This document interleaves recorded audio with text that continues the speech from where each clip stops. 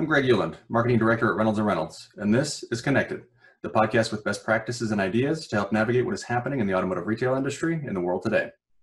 As the COVID-19 virus continues to change our world and how we live and work daily, this podcast discusses ways to continue operating in this unprecedented social environment. On today's episode, we have with us Ryan Zwerneman, Sales Director at Naked Lime Marketing. Ryan, thanks so much for hopping on. Hey, thanks for having me, Greg. I really appreciate it. Absolutely. I'm glad you could join. Ryan, before we get started today, I do want to let everybody know that starting next week, the week of May 4th, we're going to shift from a daily cadence on podcast episodes to a weekly cadence. So starting next week, Wednesdays will be the day that we release new podcasts. So the next one will be Wednesday, May 6th. Additionally, if you want to continue receiving email updates when new episodes are released, please go to rayray.com/connected. That's where all past episodes are located. And then at the bottom of the page, you can also sign up to continue receiving email updates for new episodes. Ryan, thanks for letting me get that out there for everybody to give them a heads up. But to dive into our conversation, I want to look towards a hopeful recovery here in the future. And I'm interested to get your perspective on what that looks like. Is it a fast recovery? Is it slow? Are there too many unknowns to really tell right now? What do you think?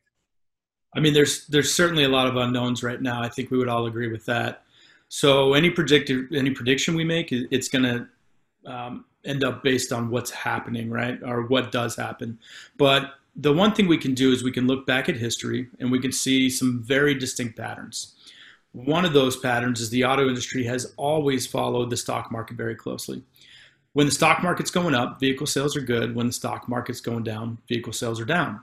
It's pretty important to note, though, that this is not necessarily the same for other economic indicators. The overall performance of the stock market has been the trend line that the auto industry has always trailed very closely. And why is that, do you think? I mean, what makes that correlation so tight? Yeah, I mean, first you got to look at what the stock market actually is, right? It's predicting future valuations of companies, and so at its core, that's what investors do. When the stock market's going up, confidence in the relatively short-term future is high, and that's very similar to consumers predicting what they can afford in the future. And that goes for lease, finance, and even cash deals. So it's Americans asking themselves, how much am I willing, or how much risk am I willing to take for my future self? While in this situation, we're hurting a lot, and Americans are hurting a lot in a lot of ways. But current stock market trends indicate that there's confidence that it's going to be a fairly short-lived situation, right? So the stock market fall was fast and hard. April's seen a rebound, though, and so it's been fairly volatile, but it has been steadily increasing. Yeah, it has. It has. So what does this look like then for dealers on the other side coming out and looking towards that kind of rebound? Yeah, so again, we have to look at history. There's going to be a large spike in the demand immediately coming out of this. The first month, you'll likely see a big rebound. We saw it in 1991, 2001, and 2009. Then we'll probably level back off and see a climb that'll track pretty close to the stock market until we reach a sustainable level again. That could be 17 million vehicles, and honestly, it could be more. One of the lasting effects of this could be a decrease in the use of public transportation and shared vehicles.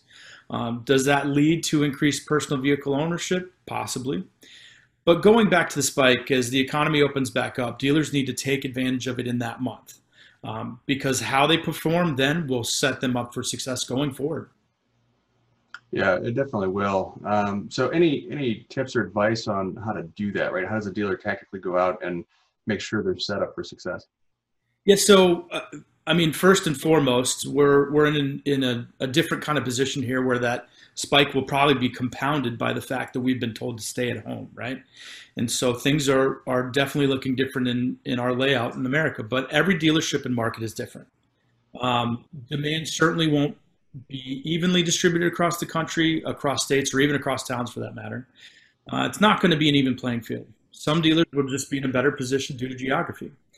Knowing that, every dealer needs to carefully analyze their market and possibly redefine their market, and that's in an effort to put themselves in a position to capitalize on a spike in demand.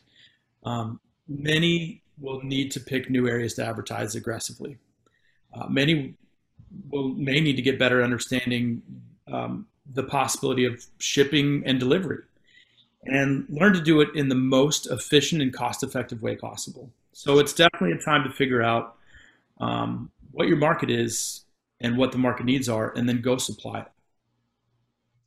Yeah, very good points. Ryan, I definitely appreciate you taking some time to hop on and talk about this, and hopefully it will be a speedy recovery.